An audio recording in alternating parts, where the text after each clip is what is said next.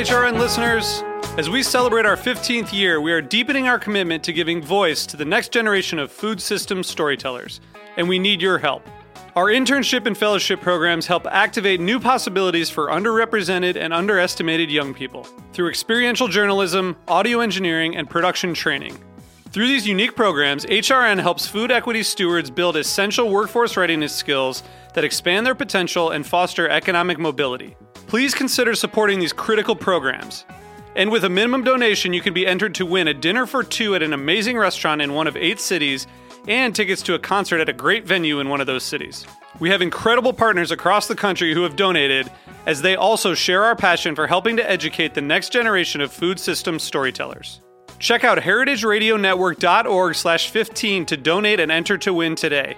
That's heritageradionetwork.org/15 to donate and enter to win today. And make sure you donate before March 31st. Thank you. This episode is brought to you by Tending to You. Tending to You provides mobile bartenders and waitstaff for private events in the greater Houston area. Learn more at tending2you.com. That's tending, the number 2, and the letter U.com. Time for Lunch is a new podcast from HRN for curious young eaters, where we focus on the serious questions. Aren't chickens tiny dinosaurs? We get to know our favorite foods in unexpected ways. We just cheered like you would cheer for your classmate when they're rounding second base in softball. And we just peach, peach, peach, peach. Yay, thank you, peaches. Learn some new recipes and jokes. What does a boxer's mom put in his lunch? A knuckle sandwich. And load up on fun facts. Experts estimate that there are between 1,000 and 2,000 types of insects eaten around the world.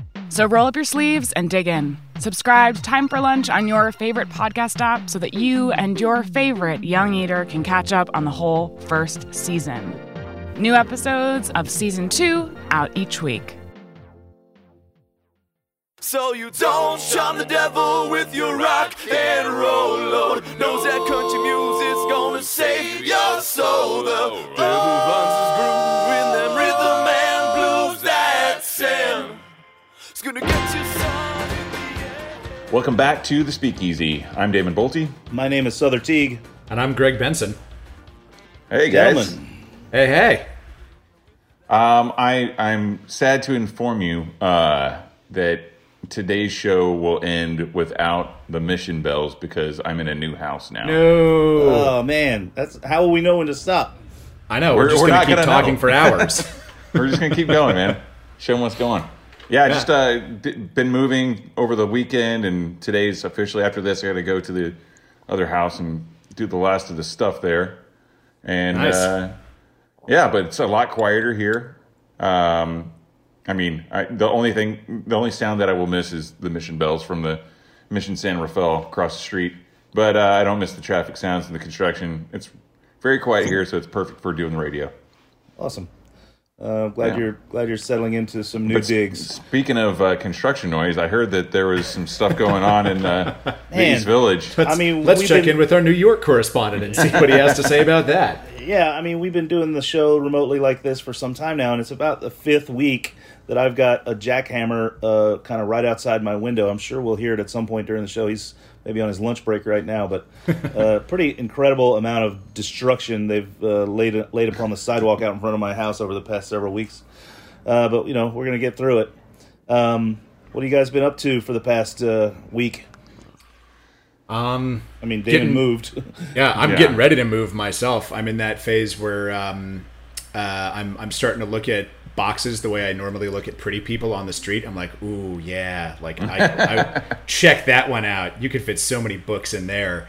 But of course, I haven't actually done anything yet. I'm going to do it at the absolute last minute in a panicked flop sweat the way I always do, because we always vow we're going to do it better the next time we move, and then we stay in our new places long enough to forget those vows. Can I make a suggestion for you? Hit me. As someone who's going through it right now. Mm-hmm. And I'm not trying to get political, but I would say that something that I did on this move not knowing what our future may hold, I got a bunch of those like Rubbermaid Sterilite, stackable plastic bins that, I'm basically not really going to unpack much. If we find out some really bad news at the end of this year, I may be using those again, and they may be on a boat, so like at least they're waterproof. But the cool thing about them is like you use them, you move some stuff, then you can kind of unpack the stuff, take the empty ones back, reuse them, so you don't have to have enough for everything that you own. You know what I mean? If you got time to especially if something heavy like books, you want something with handles on it, or books and booze really is what we're talking about here. All the heavy stuff. 90% of what I'm moving, yeah. Right, exactly. I know my audience, man. I've been doing this for a long time, guys. But yeah, I mean, like, and the cool thing about those bins too, they're stackable. You can put them away in storage, whatever. But then, you've always got a buddy who's moving, so you can lend them to your friends too. I think it's just a good way to to not have to mess around with a bunch of cardboard and all this stuff. I don't know. Right, the repetitive use of boxes that we just use once and trash and throw away. It seems like a good solution, maybe. Well, especially right now, typically what I would do in the past is I would take booze boxes from my bar. Yeah. Because, we're burning through those. We're moving so much alcohol. But right now, none of the bar, that's my go-to. I'd go to bars and restaurants and ask for like booze boxes to pack with. But right now, we're not moving a whole lot of booze. So it's kind of like, I get that go-to. far away look in Greg's eyes, It's like, you see the nice, like, big ones that are broken down outside of your local liquor store, and like, the one that got away. Yeah. Yeah, I'm facing down a move as well. With everything that's going on, I made the decision to leave my apartment because the salary that I'm taking in right now and that I'll probably be taking in for at least the foreseeable future, if I came here and applied for this apartment, they would laugh me out of the office. There's no way I can afford it. So just because I already live here doesn't mean I should stay here. I'm just going to dwindle my savings if I do so. So I'm about to move probably within the next 2 months myself, which it's a bummer. I like this apartment, but apartments come and go. No big deal. I totally agree with that. Kind of like using your money right now, like very wisely and making smart decisions. I bought a new guitar last week. Segue right into a smart decision. Hey man, it makes music. It makes me happy. I can do it anywhere. I can live in the shittiest place, but if I got, a guitar with me, I'm good. So I don't know. I think about things in a quite different way if you haven't noticed over the last few months. Well, you have to, man. I mean, you gotta prioritize the shit that makes you happy in times like this. Otherwise, if you're like being so intensely practical that all you're buying is like, hand sanitizer and broccoli, like, life is going to be a slog. Like you gotta every now and again say like, yes, this is not the textbook definition of an essential purchase, but it is totally essential to me right now and it's worth it, Yeah, hence the containers full of booze and books. Exactly. Well, I mean, in my situation, the apartment that I'm looking at, that I'm hopefully going to get, is nearly the same price. So the savings is going to be pretty minimal. However, it has a very spacious outdoor, space. So I can, have a grill and maybe a smoker and even maybe build a little bar out there. And I'll have a place to be at home because I think for the next 2 years, I'm not going to be going out. Right, that's where I'm going to cut my cost. I'm going to maybe pay similar amount for rent, but I'm going to have a space that I enjoy being at, so that I don't feel like all I get to do is go home and sit in my shit apartment. You can build a garden. You can like plant some plants, put googly eyes on the leaves, and pretend they're your bar customers. Just talk to your plants. Plants like it when you talk to them. I thought you were going to say pretend they were my friends. Yeah, pretend that too. I didn't want to go that far, man. I was already feeling bad for you, but don't feel bad for me. No, man, dude, I'm doing the same thing. I just went and got a bunch of seeds, and I'm just kind of like doing I'm building out my mise en place basically, but it's a living mise en place in the courtyard area of this house, and I've got all kinds of crap growing, so it's like, yeah, I'm planning fun. on doing that too. This space has ample room for some gardening, and like I said, I could put a grill and a bar and a couple of chairs back there, and it'll be a place that I can I don't have to go out, maybe I can invite people over, so yeah, anything to make yourself happy in these tough times.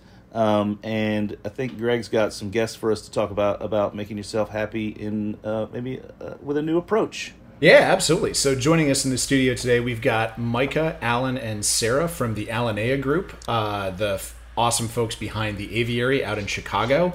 And they're here talking to us about a new kind of out of the ordinary project, I guess you could say, the Zero Project that they've got a book coming out about. Welcome, everybody. Thanks so much for joining us in the virtual studio. Yeah, thanks for having us. Yeah, hi. Greg says you got a book coming out. It's out. I have it sitting right here on my lap, and I've already tried to make a few of the recipes in there. The lady I date, Natalie, she doesn't drink, so Zero is all about non-alcoholic drinks, but in a much more sort of progressive thought process. Let's talk about what goes on with this book. Yeah, so I guess it's kind of something that we've been working on accidentally since we opened Next, which is the restaurant next to Aviary. So we always wanted to have essentially stuff that's as unique as our cocktails or our wines that we can give to people, so that people that come in that don't drink aren't just kind of disappointed and let down by, a can of Coke or whatever it is. So we've always tried to be a little more creative, expressive with non-alcoholic stuff. And so Alan and Sarah just kind of documented a lot of what we've been doing and categorized and, took photos and made a bunch of stuff in his house. And I think it turned out pretty well. Well, right. The origin story of how Alan came onto the team, Alan and Sarah, I think is all based around the fact that you guys cooked through the entire Alinea cookbook. Is that right? Yeah, that's true. Alan did, yeah. I was just a bystander. It was all Alan.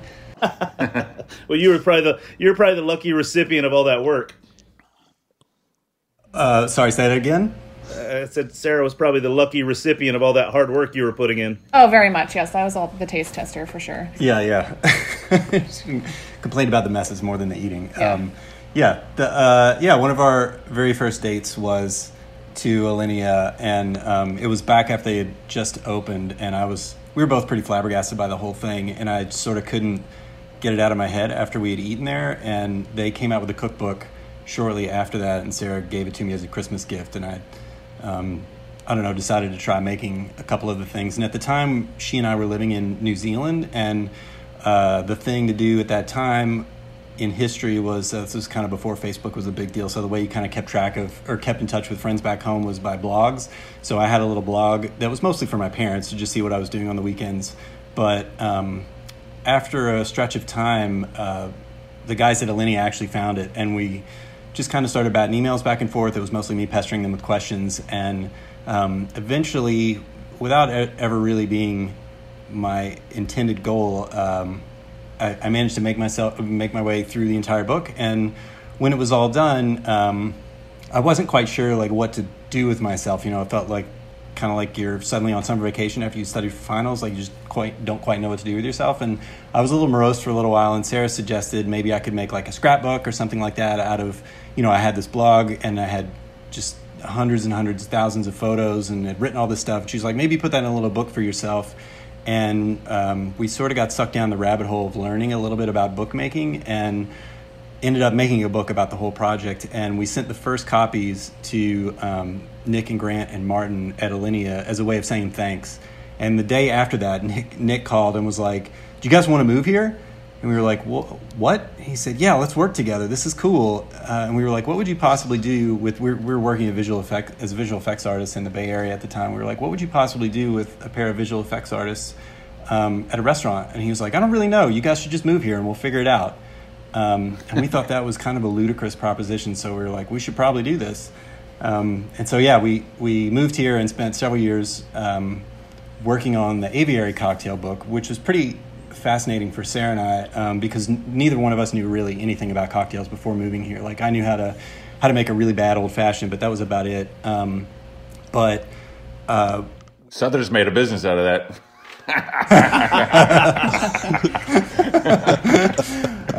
Sorry, buddy. Yeah. Anyway, no.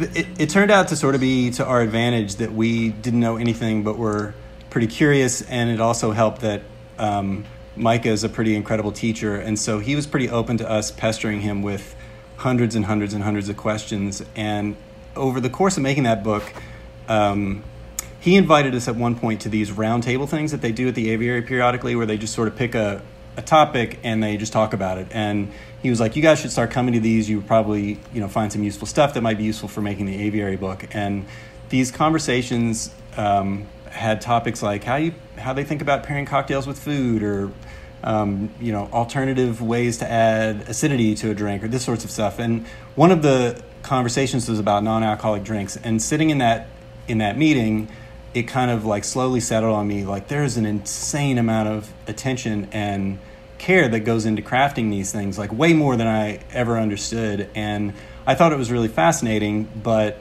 we were sort of pushing maximum density with the aviary book, and it's meant to be a book about cocktails, so we couldn't really include as much of that as we wanted to. But when it was all when the dust had settled on that book, Sarah and I sort of picked up the idea again, and we talked it over with Micah and sort of brought it to Nick and Chef and said we would really love to try. Our original idea was to try making sort of like a small magazine type format thing, but Nick encouraged us to think about making it into an entire book. So I guess that's the longer version of how this book came to be. Cool. I mean, it's fascinating, and the group that you work for is known for extreme attention to detail. So it only makes sense that you'd pay attention to this sort of segment of the drinking populace. I think we kind of got lucky in a way that we made it and started doing it before it really got popular and took off. So I think we had a lot of tricks up our sleeve when I think more and more people realized that it was okay and it was cool to not drink in public. There was a weird stigma, I think, for a while where people were kind of scared to like not go to a bar and not drink. So I think now there were like two major things that happened. It was like you either got outed as like a recovering alcoholic, or you got outed as someone who was pregnant. Yeah, or your friends told you weren't fun, or yeah. I mean, like, yeah. I think there was just like a fear of like it was straight up FOMO, right? And so like it was really interesting seeing like the change starting to happen. Yeah, I think it's great. When you can be yourself and not have to worry about it, and that's in all aspects of life. But this is the non-drinking related discussion. But yeah, I think it's good. I mean, I think everything that you guys do garners a lot of attention, and it's because it's so detail oriented, and so everything you guys put out is so beautiful.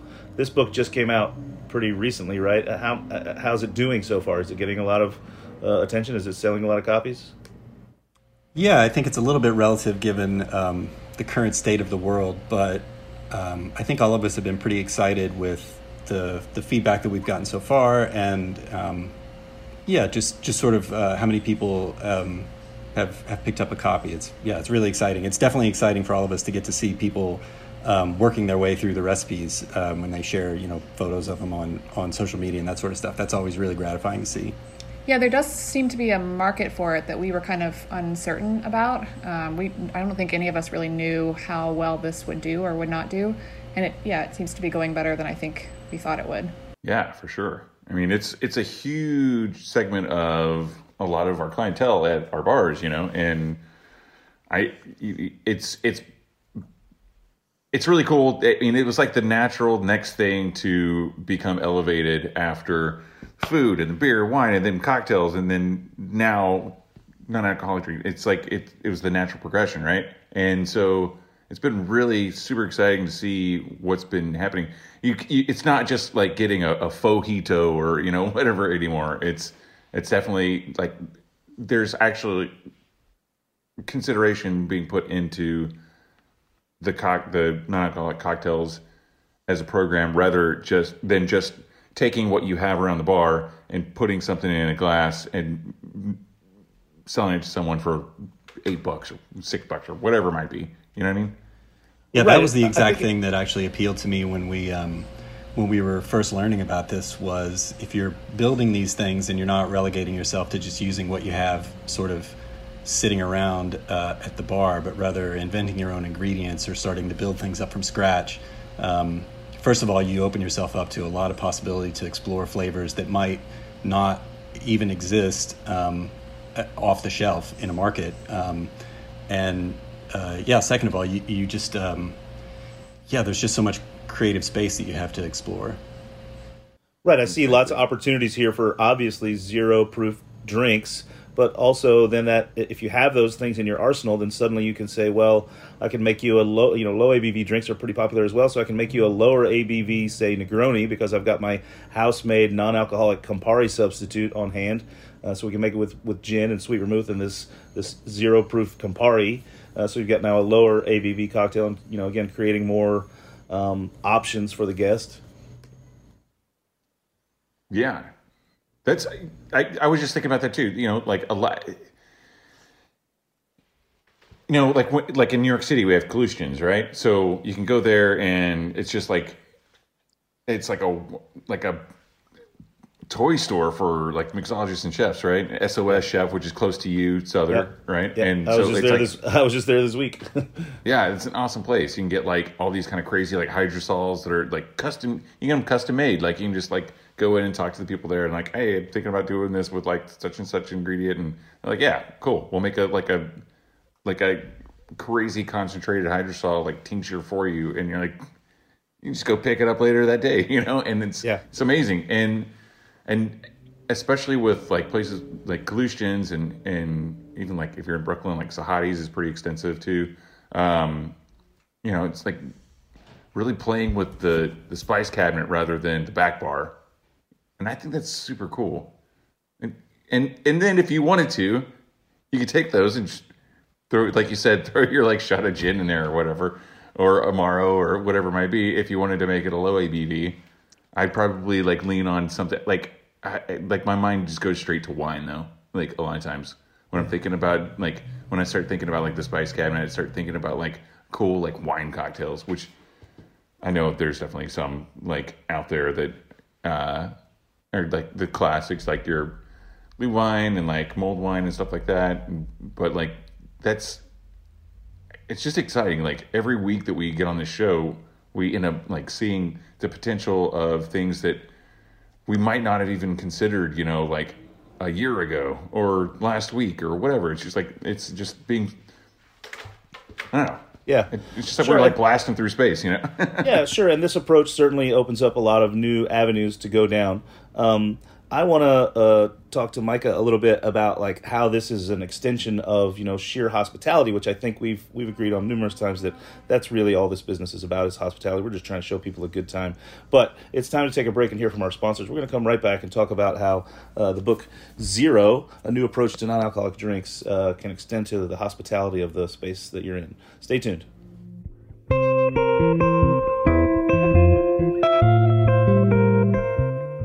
This episode is brought to you by Tending to You. Tending to You provides mobile bartenders and waitstaff for private events in the greater Houston area. Their dedicated and capable team specializes in traditional sit-down gatherings, past appetizer service, buffet-style meals, and bartending refreshing customized cocktails and beverages. They provide all their own tools needed for a pop-up bar, including drinkware, garnishes, napkins, and more to be set up for success. They also come equipped with trays, gloves, and cleaning products, which allows Tending to You to provide a superior level of service. Learn more at tending2you.com. That's tending, the number 2, and the letter U.com.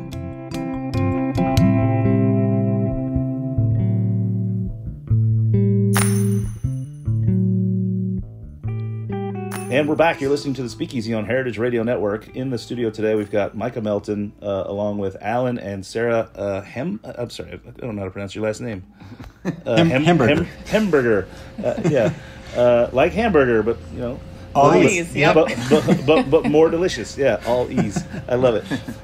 Sarah and Alan Hemberger, who've written the book Zero, A New Approach to Non-Alcoholic Drinks, which is tied to the Alinea Group, and Micah Melton, who is the beverage director for said group. Micah's been on the show before talking about drinks. But this, I think, you mentioned, gives you a bit of a new arm to your hospitality. Talk about what you mean when you say that this gives you more tools for hospitality. Yeah, so I think just in general as a whole, it's always nice for especially beverage professionals to have as many tricks up your sleeve as you can. So, whether that's a cool beer for somebody that doesn't drink cocktails, or a nice glass of champagne. In this case, it's non-alcoholic stuff. So it's something that I kind of refer to as silent hospitality, which is like thinking about something and doing something for someone before they ever get in the doors. And then when they're in there, trying to make people as comfortable as possible without necessarily, doing physical things to make them comfortable. So that could be, slipping them a non-alcoholic menu, or having a conversation with them not at their table, or whatever it is to make people feel at ease without, kind of doing it at the table and having this presence, or at the bar. So I think it's really great to make people feel comfortable and make them not feel like they're let down or they're left out because they aren't drinking.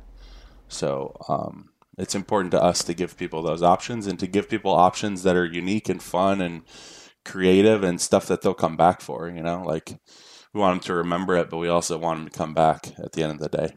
So, right. The way so I think, yeah, I was going to say, so the way I think about this is like, we went to Alinea. No, not Alinea. No, sorry, we didn't. We went to Cattonia in San Francisco last week for our anniversary, me and Jamie. And, she's vegetarian, pescatarian. And, and when I made the reservation, I was like, in the notes, I said vegetarian, pescatarian. She's got a buckwheat allergy.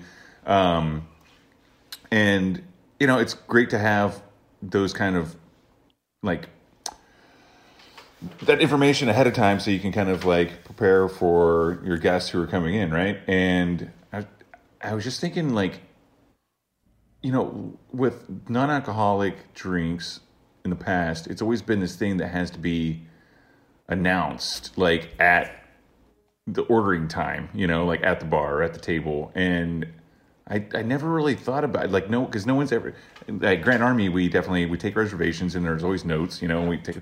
But now I'm like considering, after talking about this today and just getting into the beginning of this conversation about hospitality, now I'm like, we should have an option there that says whether or not they drink alcohol, maybe. I don't know. Like, is that something you guys do? Yeah, so especially, other restaurants are one thing, but at Aviary, we've done like full kitchen table or tasting menus with non-alcoholic drinks and not told anyone at the table at the time, because people have emailed in and said, hey, look, like, I'm not drinking for whatever reason, and they don't want their friends to tell their friends. They don't want to ruin this thing that they booked, a couple months ago or whatever it is. So people will oftentimes kind of reach out and say, hey, is there any way that you could serve me non-alcoholic, but try not to mention, So sometimes we'll have, like I said, we'll have little conversations off to the side where they're not in front of their guests, and we'll kind of confirm with them. But most of the times people will just come in, and you can just give them the eye contact. And, we ask people to like send us a photo, or somehow we'll confirm with them when they get there who it is. So we make sure we're serving the right person. But it's really cool. And that, honestly, that interaction and that, like, you build a connection with those people right away. Totally. That you'll never forget them. They'll never forget you, which is really cool. And you've given them something that they put all their trust in your hands, right? For whatever reason. And it's just really fun to. Well, I mean, I think it's nail your reputation is the reason, and I think this just extends far beyond like my days in a dive bar where someone just leans over the bar and says, "I'm a friend of Bill," and that just means they want seltzer water with both a lemon and a lime, so they can look like they're drinking a vodka tonic or a gin and tonic, and they can identify their glass so they don't pick up the wrong one. And they're basically saying to me, "Hey, look, I'm an alcoholic, I'm in AA, and I want to be treated a little bit differently, but I don't want my friends to know that or feel that." So, this is just a huge leap forward with that sort of thing. Yeah, totally. And I think it's pretty great. Like you want to make people feel welcome and included. What Alan and Sarah, like in my notes here, it says you want to talk a little bit about why you made this book and who you designed it for. So tell us that. Who did you design this book for? But before I dive into that, if I can sing some praises on behalf of Mike and the rest of the kitchen staff briefly, though, something that I'm not sure it's all the way obvious unless you've been to the aviary or any of Alinia's restaurants, is that the non-alcoholic stuff that they make and serve it all looks different in all of the restaurants, and it's designed that way to sort of blend into the rest of the fabric of the restaurant. So in the case of the aviary, the non-alcoholic drinks have the look and feel of aviary drinks, whereas down in the office they have the look and feel of classic cocktails in the office. But then across the hall over at Next, people are having dinner and they're often having wine pairings, and that would look incredibly garish if the non-drinker at the table was presented with like a big cocktail looking thing while everybody else at the table was drinking a glass of wine. So the non-alcoholic pairings over at Next and up the street at Alinea look and feel like wines, for all of the same reasons that you guys were just discussing a moment ago, just to help make a guest feel comfortable without being singled out, which I just thought was a really cool thing when I learned it for the first time. But in any case, to your question, there have been a handful of moments in my life where I have sort of quietly wanted something like this to exist. Sarah and I have a kid, and when she was pregnant, both of us like having a good drink, and I can remember thinking after making her probably the 50th fizzy water with like a splash of lavender bitters in it or something like that, I was like, this is so dumb. I want to make you something better. I don't know how to do it. And it would be so cool. That was kind of in the middle of my Alinea cooking project. I was like, I wish there was something like this for drinks. But I didn't really, neither one of us thought of ourselves as bookmakers at the time, so it didn't really occur to me that like this could actually be a thing. In the time that's passed since then, I've also intersected with this idea from several different directions. Like I have some friends who, for whatever reason, have chosen to stop drinking, be it for medical reasons or health reasons or whatever. But it doesn't necessarily mean that they're taking a religious stance against alcohol or that they have some sort of, like disassociation with it, or that they don't know what a good drink should taste like. Some friends I have in New Zealand used to be distillers, and they stopped drinking, and they immediately were like, well, there's nothing really good that I can buy that tastes as interesting and fulfilling as these cocktails that I'm used to tasting, these drinks that I'm used to tasting. And sort of as we were mulling around these ideas, it all just kind of came together, like the exposure that we got via Micah to the non-alcoholic program across the restaurants, and these sort of experiences we've had in our lives. We're like, I care about this person. I wish I could make this thing for them, to just as you said, like as an extension of personal hospitality. You don't have to show hospitality just in a restaurant. You can do it between you and your partner at home, or just with a group of friends out on your patio or whatever. And it's always welcome and it's always appreciated. And I feel like that's been missing, or at least when I've wanted to learn how to do that, I haven't really found anything. So that really shaped our desire to make this book. And then as we were designing it, and the three of us were talking about how we wanted to craft these recipes and what they should look like, when we built the aviary book, we all wanted to very honestly represent how the aviary works. And there's a lot of interesting modernist techniques and equipment and ingredients and stuff like that they do use and that we wanted to show. But in the case of Zero, we thought it might be interesting to try taking a different tack and to make a book that these friends of ours that I mentioned, who don't necessarily have rotovaps and centrifuges in their kitchens, would still be able to make something for themselves. Like we felt like there's such a shortage of this sort of stuff, this sort of material out in the world, that we wanted it to be as broadly useful as we could possibly make it. So that's kind of the note that we tried to hit when we were building Zero. Sure, and I think that's becoming part of the fun of the book as well. As I said, I have a copy because, my partner Natalie, she doesn't drink anymore. She was a well-known bartender here in New York, but she's just gotten to a place in her life where even a single beer the night before, the next day she has just a crushing hangover. So she's abandoned alcohol, but not because she doesn't love it, but because she simply can't have it anymore. So the part of the fun has been us going through the book, going out and procuring all the items for the things that we're making. We've made so far the gin and the Campari substitutes, and we're looking next to make the sweet vermouth so that we can make a Negroni. And it's just fun doing it, right? So, and you're right, we're not using any specialty equipment. I do have some. I was a chef myself for 12 years, but I wanted to just kind of make it on the most basic level and get in the kitchen with her and have fun, and it's been really a great time. So I highly appreciate it. Yeah, that's great to hear. Yeah, super gratifying to hear. Yeah. It's been a lot of fun, and I can see how other home consumers and home cocktail nerds would be interested in getting into this book. I mean, I think I ordered it the day it was available to be ordered, and it came pretty quickly, and we've been tinkering around with it. So, awesome. And this is all coming from me, which I've run a bar for the past 9 years where we say and we mean the only non-alcoholic ingredient on my entire bar is water. I have flat, frozen, and bubbly. Everything here is alcohol. So it's good for me to kind of turn around and look back in the mirror and see what else is available out there, and maybe how I could potentially incorporate it into another bar program somewhere. Cool. Yeah. I was just wondering, because you mentioned The Office, and I remember being at the one in New York City with Micah one time, and I was just wondering, have you figured out a way to make the white truffle infused yellow chartreuse VEP, but non-alcoholic? Is that in the book? Man, the recipe for that would be a book, just the ingredients list. Yeah, exactly. That was amazing. I know that you had mentioned, I've been doing this show for 10 years, and I love it because I get to talk to so many wonderful and interesting people in our industry and surrounding our industry, and when what it all comes down to is hospitality, and we always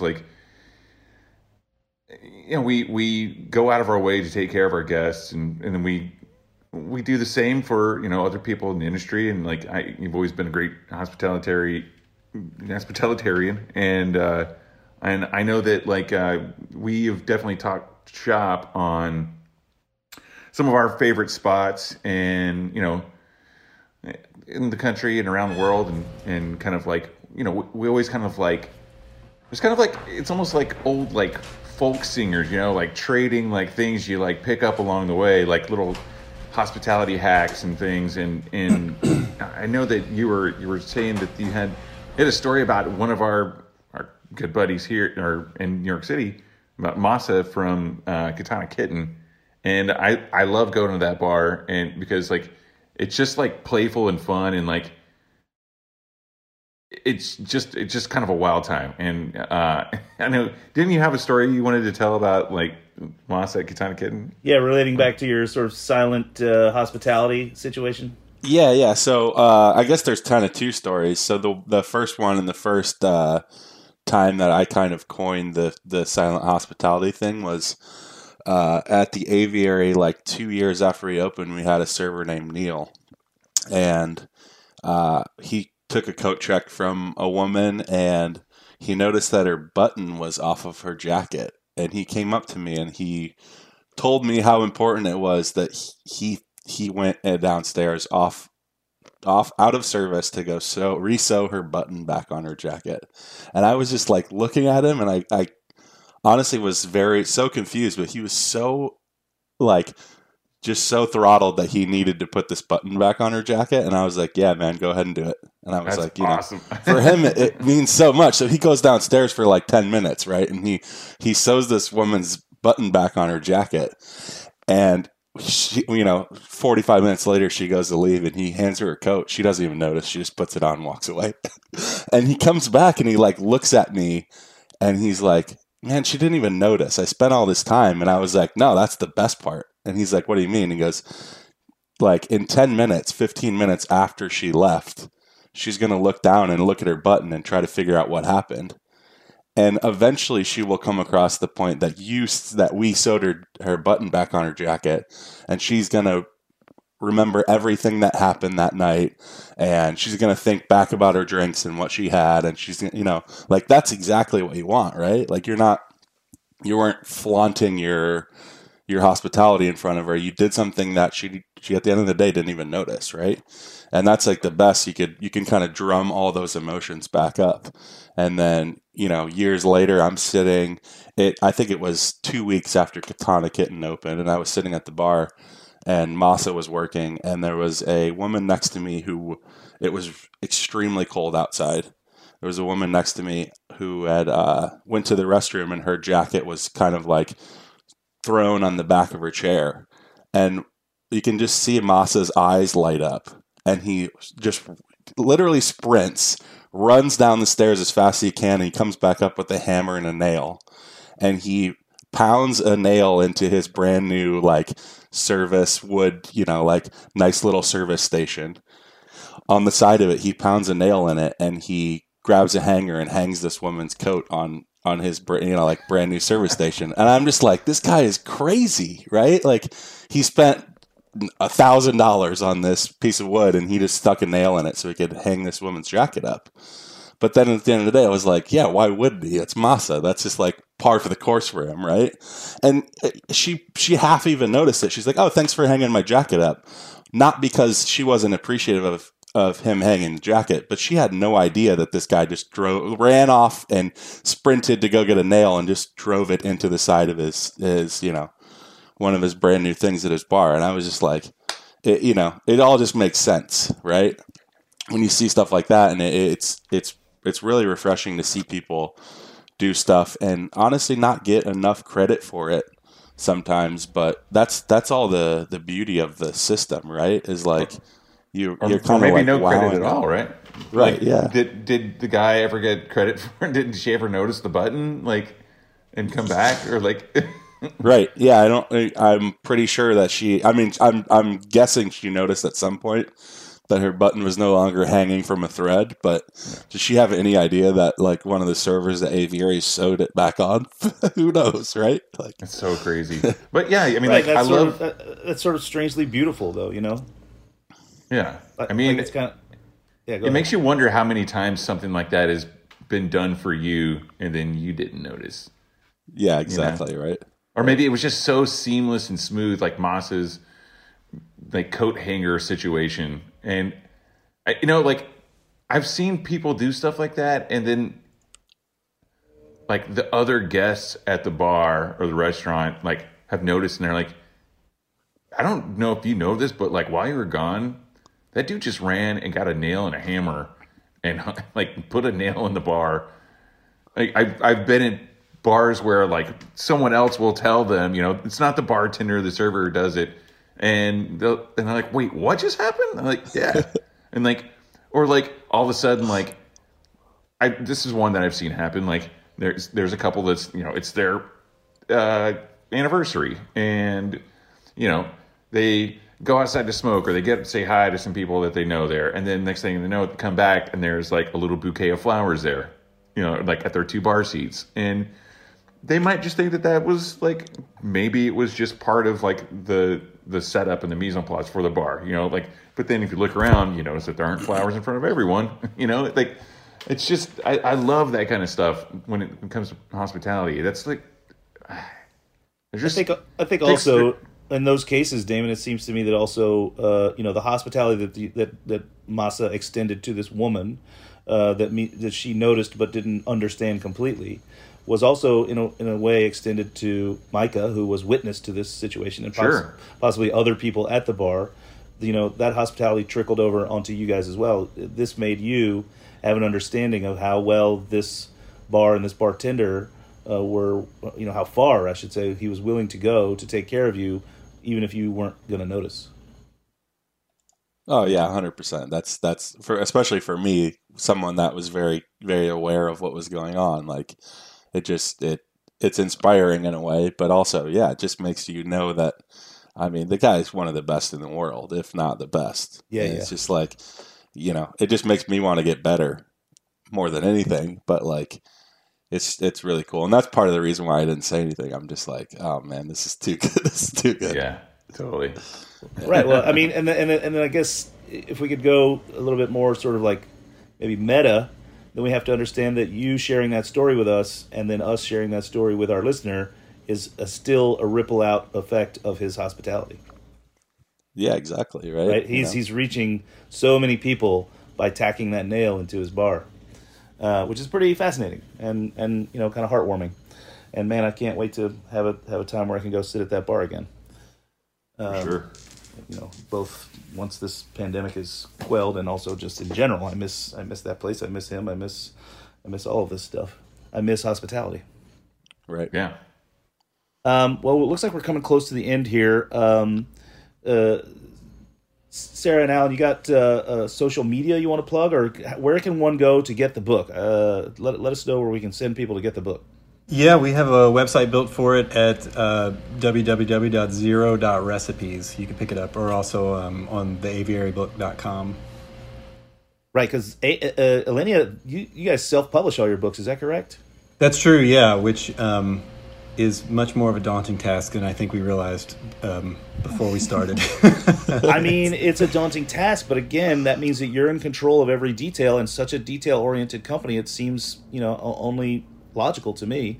I got the I don't know, I think there was a difference in copies you can get. I got the one that comes with the beautiful sleeve that the book slides into, and it's gorgeous.